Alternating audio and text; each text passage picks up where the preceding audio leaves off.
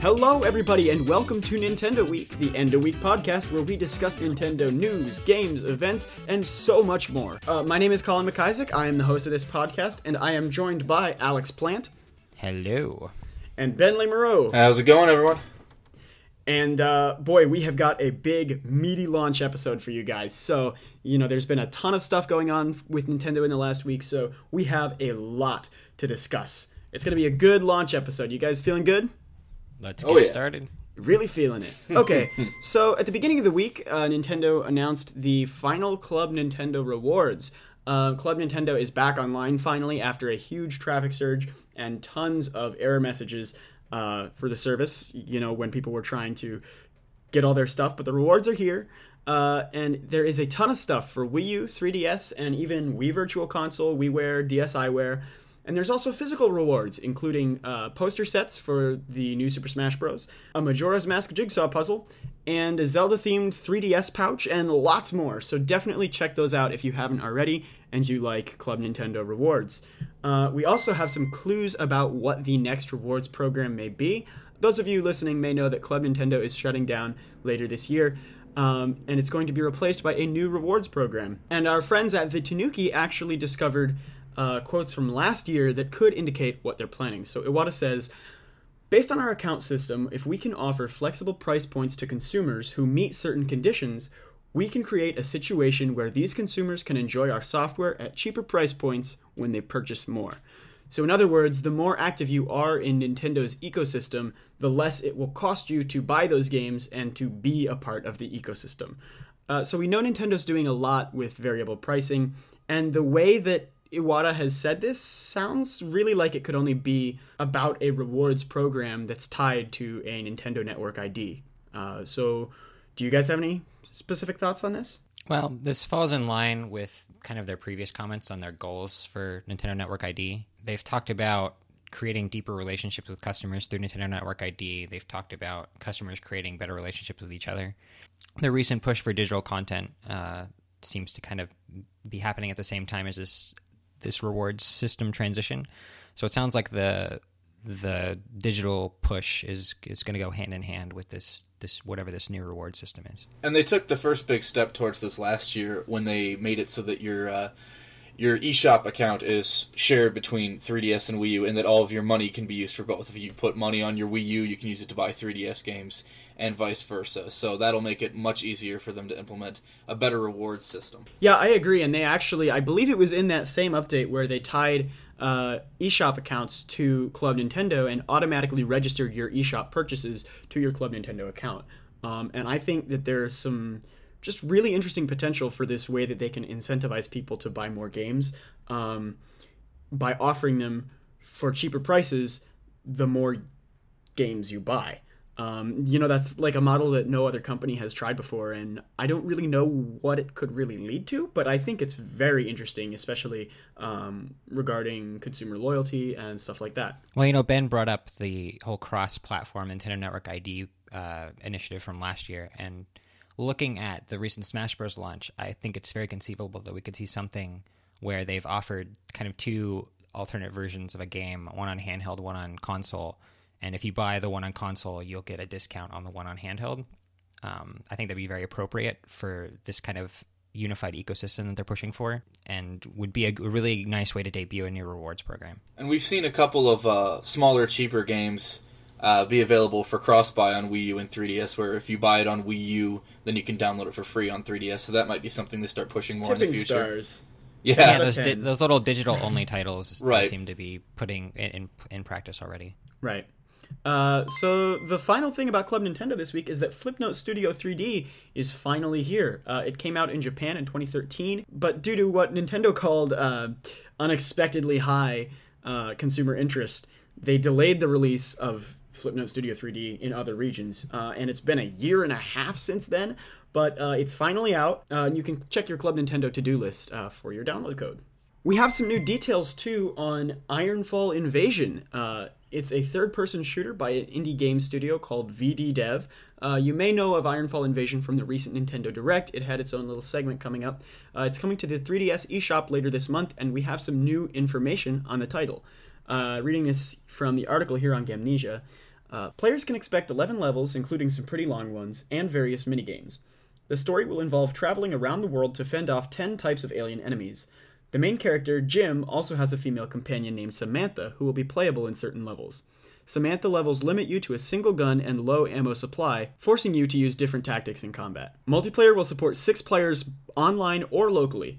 Having only 6 players allows the game to run smoothly at 60 frames per second and also lets developers create more focused arenas in the style of Quake or GoldenEye, and more details will be revealed soon.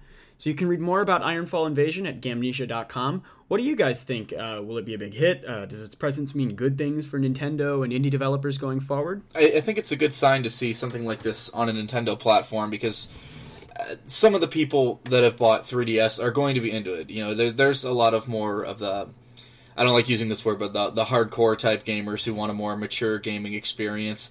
But I don't think it's going to be a big hit, because this isn't something that's going to make anyone rush out and buy a 3DS. And while there are some hardcore gamers on 3DS that would love this, it's not a majority of the demographic. This is going to appeal to a niche of maybe older Nintendo fans, and that's probably about it. I think it'll get pretty good reviews, but I don't see this being a massive commercial success or anything like that. Mm-hmm. So we also have tons of information on Splatoon. Most of you listening will be familiar with Splatoon. It's a Nintendo-made third-person shooter where you shoot ink around an arena and try to capture the most territory. So we have some info on the matchmaking system. There will only be human players involved online. There will be no CPU players, and the match will only start when there are 8 human players connected. They will try to be matchmaking by skill so that you can have even matchups.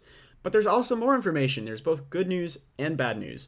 So we can start with the bad news, is that there's no voice chat, which is especially frustrating for a team-based game with such a reliance on strategic elements. Well, yeah, that seems to be par for the course for Nintendo. They don't seem to like free open voice chat, especially during gameplay. At the same time, I'm curious to see how the dynamic will go online, because they have so many of the sort of metrics you need to track while you're playing available to players on the gamepad. But I don't think the game itself is going to miss voice chat so much as the players are going to miss voice chat. You know, like Alex said, it's just par for the course for Nintendo. Like even Mario Kart, you can talk to each other voice chat during like setting up matches, but when you're actually playing, it's done. But that doesn't mean that it's a good thing or it's an acceptable thing just because it's what we're used to. Because this is a game that when it was originally trotted out, all they showed off was 5 versus 5 online mode. And there's going to be offline modes and single player modes and whatnot, but this is a predominantly team-based online game, so I think it's a mistake to leave voice chat out. Yeah, I agree completely. But there is good news, though. There is a single-player, what they call hero mode, and it's completely not what you'd expect. It's predominantly made of 3D platforming with a huge emphasis on human-to-squid transformations, that very signature Splatoon idea where you turn into a squid and swim around. So it sounds to me like they're really getting the most out of all the mechanics that Splatoon has to offer. So then Nintendo's YouTube creator program, as controversial as it is getting incredible numbers, or at least too incredible for Nintendo to keep up with, which, to be fair, might not be saying much. If you're unfamiliar with this new program and what it means, head over to Gamnesia. We've been covering it quite a lot, and you should find everything you need to know about the program and why it's caused such a stir. But just in case people needed more to complain about with the YouTube Creators Program, it turns out that you cannot register your channel with this Creators Program if it has videos of games from other companies or if any Nintendo games that are not specifically on their approved list, which means that if you have videos of any of these games, you have to go in and register your videos one by one, and you're limited only to the 60% revenue share, not the 70% that you could get if your channel is registered on Nintendo's whitelist. I think this is likely because of copyright issues. They probably have the system set up in such a way that it can't account for videos that Nintendo doesn't have the right to monetize. But it's just more red tape that's plaguing the program, and it's something I think they're going to have to address by structuring the way they review videos and channels and content differently. I don't think it's something that's impossible to fix, but I don't think it's like something that they made the conscious decision to do. What do you guys think? Right. When it comes to registering the whole channel, it's not like Big Bad Nintendo sat down and said, "Oh, if you've got Uncharted on your channel, then we want to screw you over." It's like you said, they can't likely monetize an entire channel if it has videos with containing content that don't belong to Nintendo. So, but the problem is the way they've structured this. You just have to jump through so many hoops to get your channel registered with Nintendo. And then it's still less incentivized than if you would do a video for some other company. I mean, there are companies that are more strict than Nintendo. There are companies that are taking full advantage of YouTube's policies and just completely blocking videos. They're claiming 100% of the revenue. But that's not the majority of publishers right now. The majority of publishers are still letting you make your Let's Plays and what's not. So it's just, Nintendo, it's not a good PR move for Nintendo, I would say, to do this, because you're already seeing a lot of famous Let's Players with millions of subscribers speaking out against it. And I think it's a good point that some of them have made, that it's almost like Nintendo is losing free advertising by doing this. They're gaining money, but they're losing advertising. Right. I think it's ironic that you bring up the point that it's essentially that this is a bad PR move, because I feel like the channels inadvertently become Nintendo PR vehicles. If they're registered for their system, because they're playing entirely by the rules of what games Nintendo wants to promote. They're monetized for Nintendo. So I don't know. I just think that's interesting. Well, yeah, and I think both of your interpretations are spot on. And one of the reasons why I say that is if you look at the list of approved games, you'll notice, and this kind of speaks to, first of all, the what you were saying about they don't want to use third-party content, and what we're saying about how it's too much red tape for fans. Is Smash Bros. Isn't on the list. Why? That doesn't make any sense. Because it has Mega Man and Sonic and other third-party stuff. That's got to be the reason. There's even some major first-party games that are missing from it. Like some of the Zelda games are missing. I think pretty much all of the Pokemon games are missing. Well, Pokemon's also in this kind of sticky situation since Game Freak is technically not Nintendo. Right. But the fact that the examples like Pokemon and Smash Bros. Are missing show that they're not. And they've been very active in the communities for these games. Like they just endorsed Smash at the, what was that tournament called? Apex, I think. Apex, yeah. So it's not that they're trying to hide Smash Bros. From the public eye and not let fans kind of have their own community events and things. There's got to be some legal implications. We also have new information for Pokken Tournament, the upcoming crossover between Pokemon and Tekken. Battles will have a field phase and a duel phase in Pokken Tournament. So the field phase is more like traditional Pokemon battles, actually. You see the battle from behind your Pokemon, that's the vantage point. You use long-distance moves to do damage to your opponent. But when you use certain moves, like grabbing, you transition into the duel phase. And the duel phase is what we've seen in like trailers and stuff. It's essentially traditional Tekken. You can attack, shield, or grab, and just like in Smash Bros., each of those three commands trumps another. So shielding trumps attacks, grabbing trumps shields, and attacks trump grabs. We also have more info on support Pokemon. They can attack, they can interfere with your opponent, or they can buff your attacks. And if Pokken isn't enough Pokemon information for you, you can get the Johto starters in Pokemon Bank later this month. If you have access to Pokemon Bank, then between February 27th and November 30th of this year, so that's a long time frame, you can get them. They have their hidden abilities, and you can transfer them to any Gen 6 game. So that's Pokemon X, Y, Omega Ruby, or Alpha Sapphire. So a few days ago, we had a video presentation for Xenoblade Chronicles. That was February 6th. Alex, do you want to talk about that? Yeah, sure. I guess I'm the Xenoblade expert or something. I would say the main focus of this presentation, which is not a Nintendo Direct, which I found very interesting, was the game's world. There are 5 main continents. Each of them kind of has its own theme. They're very familiar themes for the most part. There's a desert world, there's a forest world, there's a grassland world, a volcanic world. So it's basically Super Mario Bros. Well, with robots. Yes, but with sci-fi and an actual world, and it's not. And not as many shrooms. And not as many shrooms and not as many blocks. But we've more swords and we've heard historically that the world of Xenoblade Chronicles X is supposed to be 5 times larger than the world of Xenoblade Chronicles. And it has 5 main continents. It has 5 main continents. So there you go. the reasonable assumption would be that each of those continents is roughly the size of Xenoblade's world, which means, even though these themes are themes that we've sort of seen in other games before, the way that they'll be fleshed out in this new Xenoblade should be much deeper and much more diverse than most of the worlds we've seen in past Nintendo games. So we also got a ton of news about some new features that Xenoblade Chronicles X has, like online co-op, USB keyboard support. Alex, do you want to talk about that? Online co-op is the big one because people have been speculating on that since they revealed the game, and you could make out a chat window in the initial trailer. But it's nice to have it finally confirmed. Recently, we had a comment from one of the developers that they had added sort of non-traditional, sort of more passive online experiences, similar to what we've seen in games like Dark Souls or the Miiverse integration in Wind Waker HD, where you can send messages to each other and share information. But they've confirmed that, yes, you will be able to go on quests with your friends online with up to 4 people in a party at one time.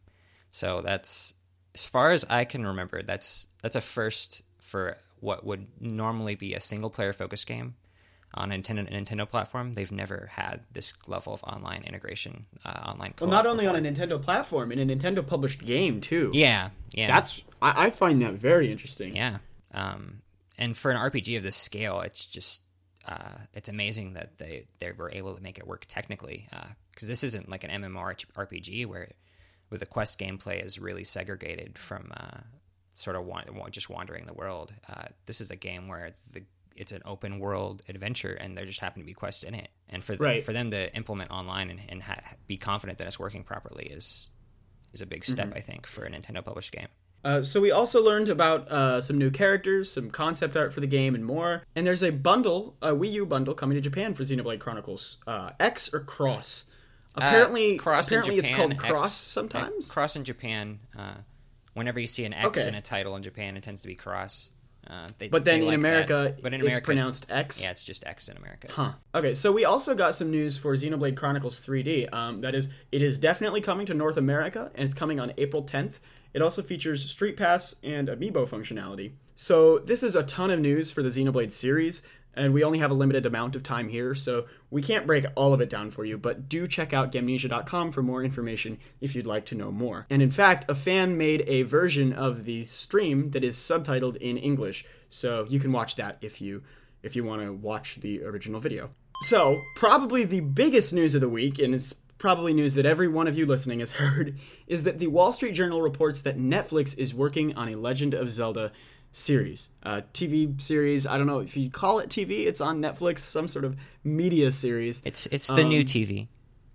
The new TV, new TV XL. Yes. So the series is supposedly going to be very reminiscent of Game of Thrones, but fun for the whole family. It's currently looking for a writer, so it will be a long time before it airs. But there are 2 major things that we do not know. One is if it's been pitched to Nintendo yet. And if it hasn't, then it's very likely Nintendo will shut it down, given their history of how closely they protect their IP.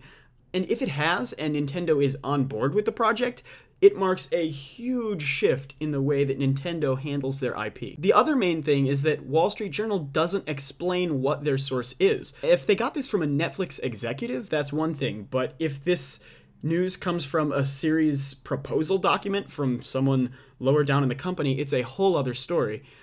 So we don't even really know that Netflix is actually on board with this project either. But even so, the internet has exploded. People are getting excited. Our sister site, Zelda Informer, is having a field day thinking of everything this could mean for the Zelda series. So if you want to read some more speculation about the Netflix series itself or what that might mean for the future of the Zelda franchise as a whole, be sure to visit Zelda Informer and check that out as well. Yeah, so I know you were saying that Nintendo typically plays their cards close to their chest as far as licensing goes, but I think Iwata, it was about a year ago or maybe a little more, made a comment about how they're going to be a little bit looser with their licensing.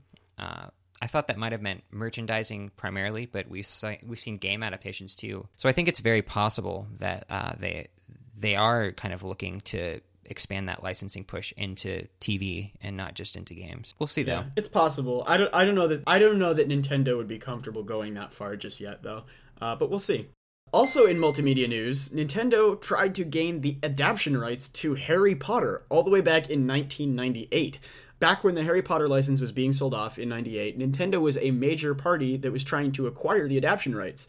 One of their internal studios halted all work on all their other projects. They scrambled to create pitches for Harry Potter video games, including a third-person adventure game, which, for those of you unfamiliar with the genre, that's essentially like Zelda, and a video game based on Quidditch. They would have released games to coincide with each new Harry Potter book that would come out, and they even hired an artist from Marvel to work on the concept art from the game, and if you're interested, you can go see that over at Gamnesia.com. Ultimately, Nintendo was outbid by larger companies like Disney and Universal, and the rights were finally sold off to Warner Brothers, which has led to, obviously the explosion of the film franchise and, Harry Potter as really what it's known as today. But what I think is really interesting here in this story is twofold. The good news is that Harry Potter could have actually been a part of the Nintendo canon.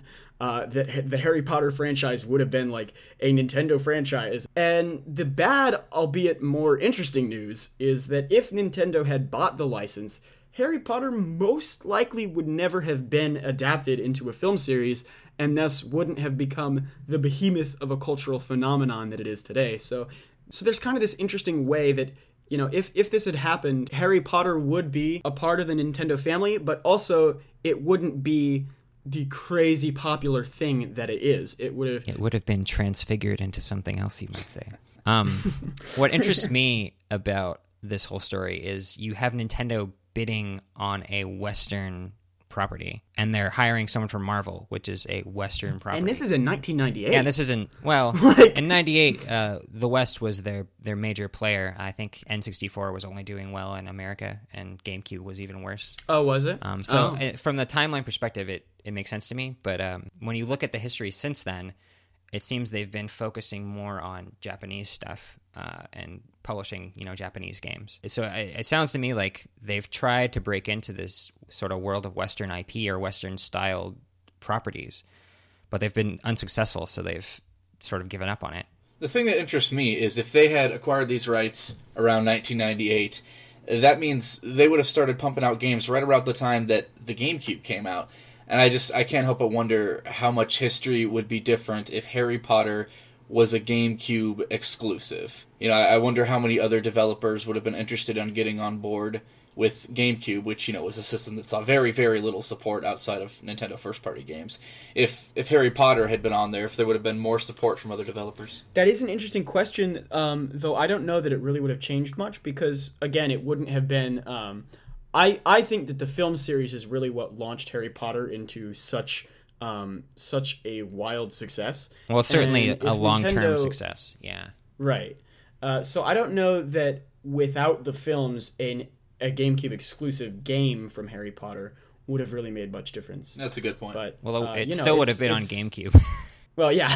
But it's an interesting question. I'm sure the Quidditch video games would have been better made by Nintendo. Yeah. Than by EA. And finally, a new Smash Bros. 3DS update is available now, version 1.0.5, and it adds lots of new features. It adds amiibo functionality and sharing features for replays, snapshots, and more.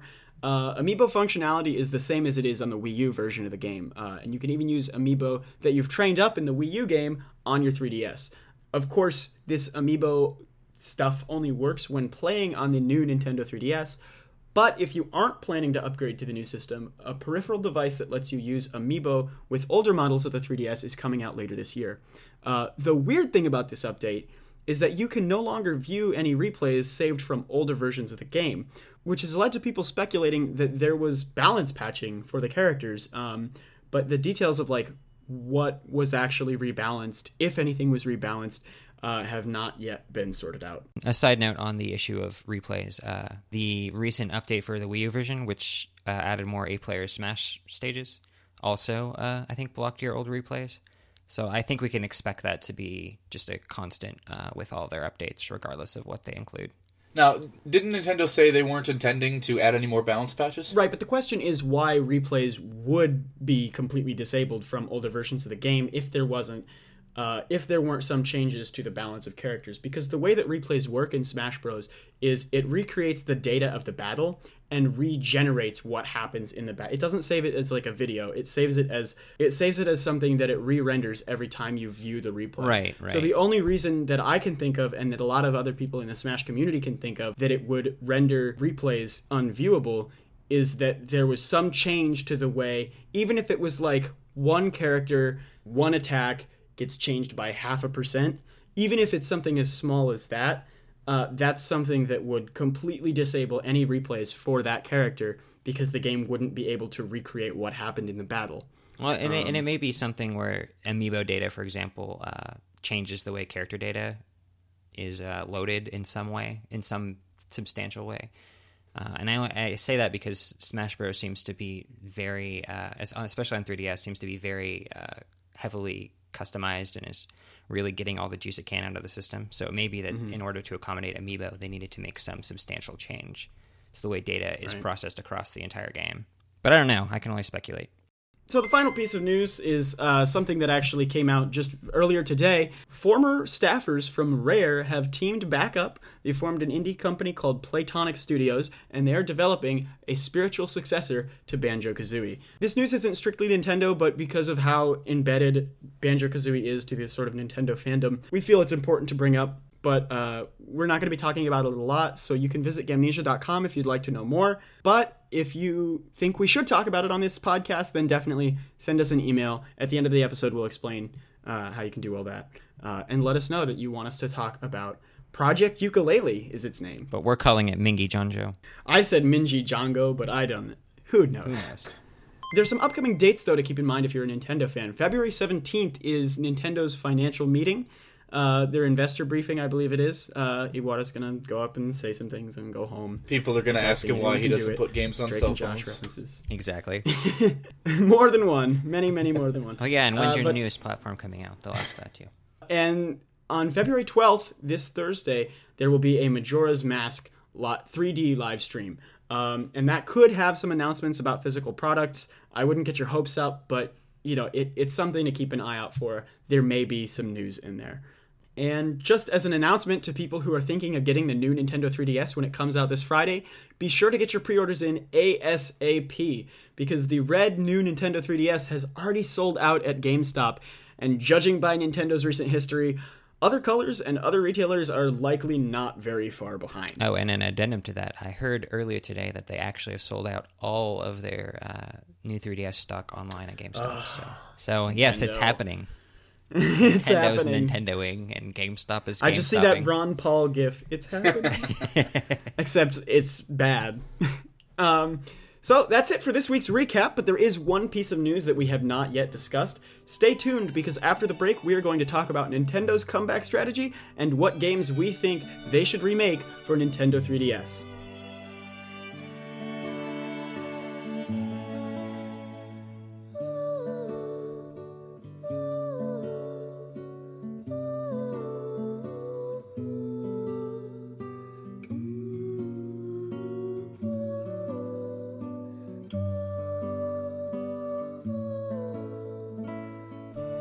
So, we're back, and we're here to discuss Nintendo's comeback strategy and 3DS remakes. This is all very vague, but Iwata has said that part of their comeback strategy includes releasing games on 3DS, remaking games for the 3DS that originally came from other systems or from smartphones. Again, it's all very vague. It's especially unclear what they mean by smartphone games, because obviously Nintendo doesn't develop smartphone games, and maybe they mean like Angry Birds 3D. They mean like Puzzles and Dragons. Well, yeah, I think he means porting a lot of like indie games from smart devices. Is kind of what I imagine. Right.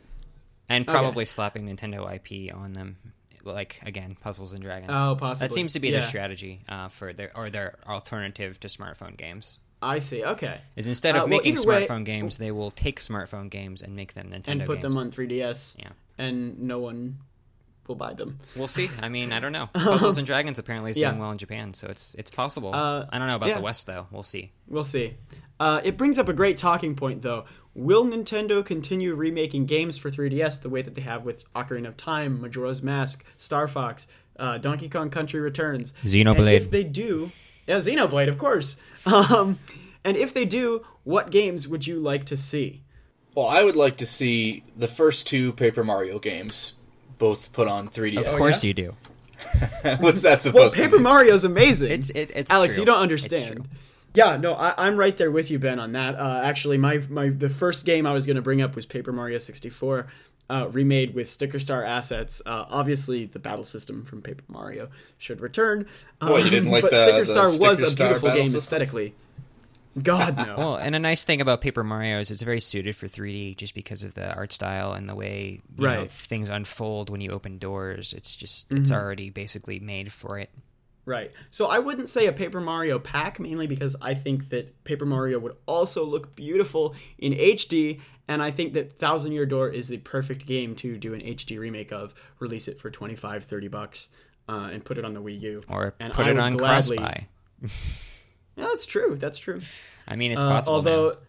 I mean, the thing is, I think with the Thousand Year Door is that Paper Mario Sticker Star was so like it was very clearly spritey, and the original Paper Mario would be an upgrade to the Sticker Star style, but Thousand Year Door would definitely be brought down visually.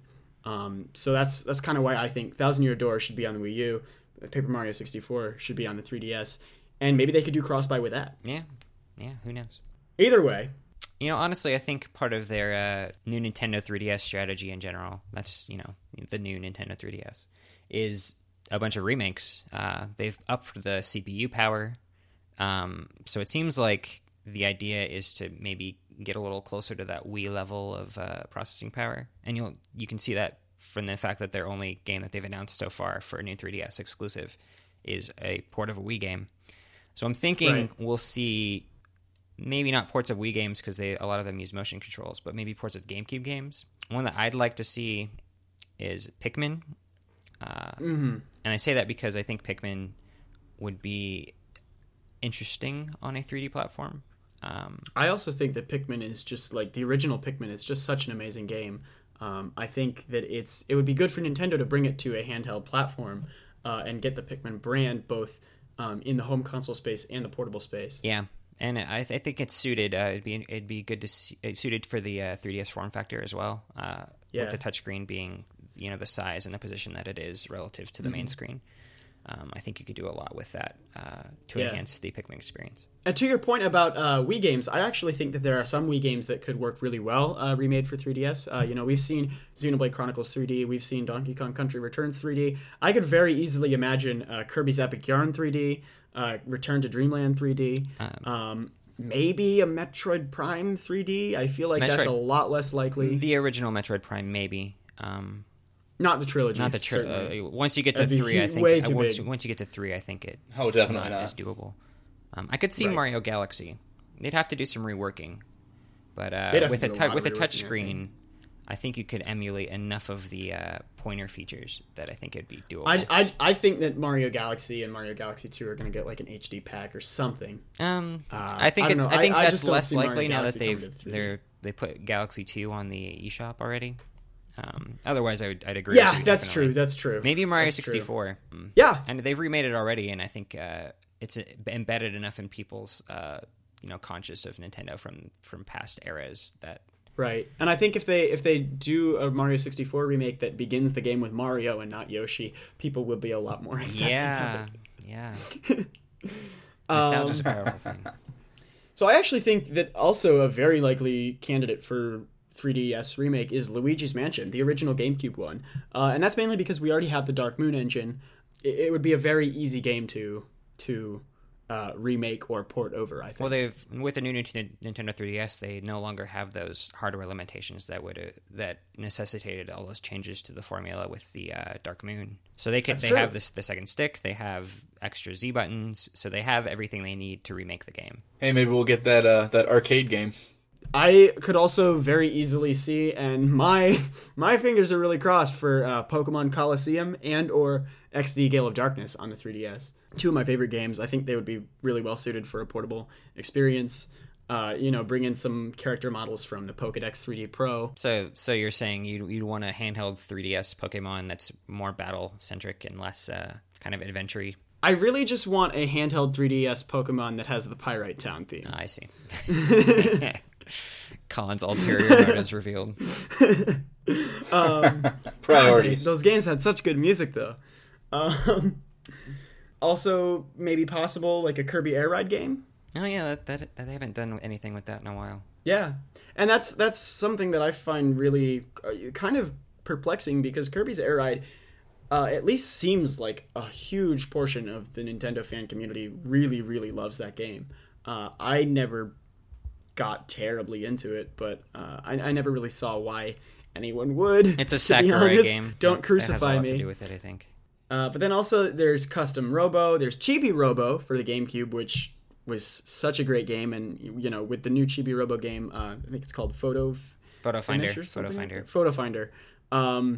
With that on the 3DS, I think Chibi Robo is sort of poised for. They had a sequel to Chibi Robo on the DS, and I think actually a third game in the series on the DS as well.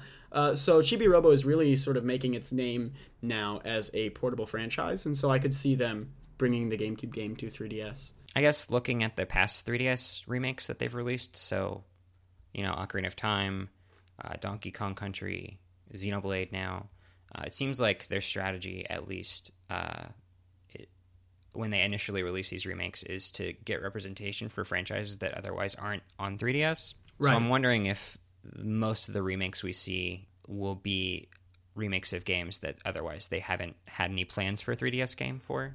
So you think Pikmin? Pikmin, I think that's one of the reasons why I think Pikmin's a good Chibi choice. Robo. Well, they have that Chibi Robo photo finder, so that's represented. Oh, yeah, it's true. I can't really think of many other games. That's one reason why I think Metroid Prime is a possibility. Just because otherwise I don't really see them going after a Metroid game on 3DS. Well, I have a strong feeling that we are going to get a 2D Metroid game this year at E3. I think Other M left a bad enough taste in their mouth that they're going to want to go back to Metroid Prime style first. That's Maybe. A shot in the I would dark. imagine that they want to take the back to roots kind of thing. Like we've seen with New Super Mario Bros. And Link Between Worlds and Donkey Kong Country and Return to Dreamland. They've just done a lot of back to the roots kind of work with most of their franchises, and I feel like Metroid is, and actually with the new Star Fox Wii U, so I feel like Metroid is. I feel like that would be what they do with Metroid, if anything, to rebound from the backlash of Other M. I'm not so sure, and I like that. It's not that I don't like that approach. It's that I've seen what success they've had with the recent sort of throwback games. It seems like that approach worked really well for them on DS and Wii, but it seems like it's less effective and it's kind of sunsetting on 3DS and Wii U. So it's possible that, to salvage Metroid, that might be their nostalgia option, has worn off. I think they're probably less keen on seeing 2D as a sort of winning strategy to revitalize franchises. I mean, I could be wrong. They've stated that they're undecided on what to do with Metroid and that they want to find a way to satisfy all Metroid fans. So, and I think 3DS would definitely be the platform for the 2D one, not Wii U. What do you guys think about an F-Zero GX or F-Zero X remake for the 3DS? Not on 3DS. I think it's got to be. Yeah. I mean, the expense would be higher, and I know that I feel like that's more likely for Wii U. They've been unsatisfied with F-Zero sales. Right. Well, the reason I think it. The reason I think it might be on 3DS instead of Wii U is they could get away with lower poly models, with lower textures. Whereas on Wii U, it would really need to be visually absolutely stunning. But on 3DS, the production cost on 3DS would be a lot lower. The game would not have to be as robust as it would on Wii U. And the 3DS also has a much higher install base. Yeah. So that's my thoughts. But also, they're so... They've essentially killed off F-Zero at this point, so I don't know that they would do anything with it. I was going to say the caveat is if they make an F-Zero, and I don't know how likely that is. Or Mario Kart DLC. On Mario Kart 7 DLC. Because we asked for that. Anyway. All right, everybody. Well, thank you very much. This wraps up the very first episode of Nintendo Week. If you like this podcast, please subscribe either on iTunes or to our Gamnesia TV channel on YouTube. Whether or not you liked it, please head over to iTunes and leave us a review. It really helps with visibility. If you have great things to say about us, awesome. If you have not so great things to say about us, tell us anyway. We really appreciate your feedback. If you have absolutely horrible things to say about us, We probably deserve it. Colin's fault. Colin's fault. As always, you can head to Gamnesia.com to see more news, both as it happens and more news from other companies, more Nintendo news that we didn't have the time to cover here on the podcast. And finally, this week we had a news recap section and an editorial discussion section, but that won't be happening every week. Sometimes after the break, instead of a discussion section, we'll be doing question and answers or interviews or anything else. So please send us questions. You can send them right now to colin@gamnesia.com. Send us questions. Please try to keep them short, and we will try to answer them in future podcast episodes. Thank you guys so much for listening, and stick around next week because we will hopefully have another great show.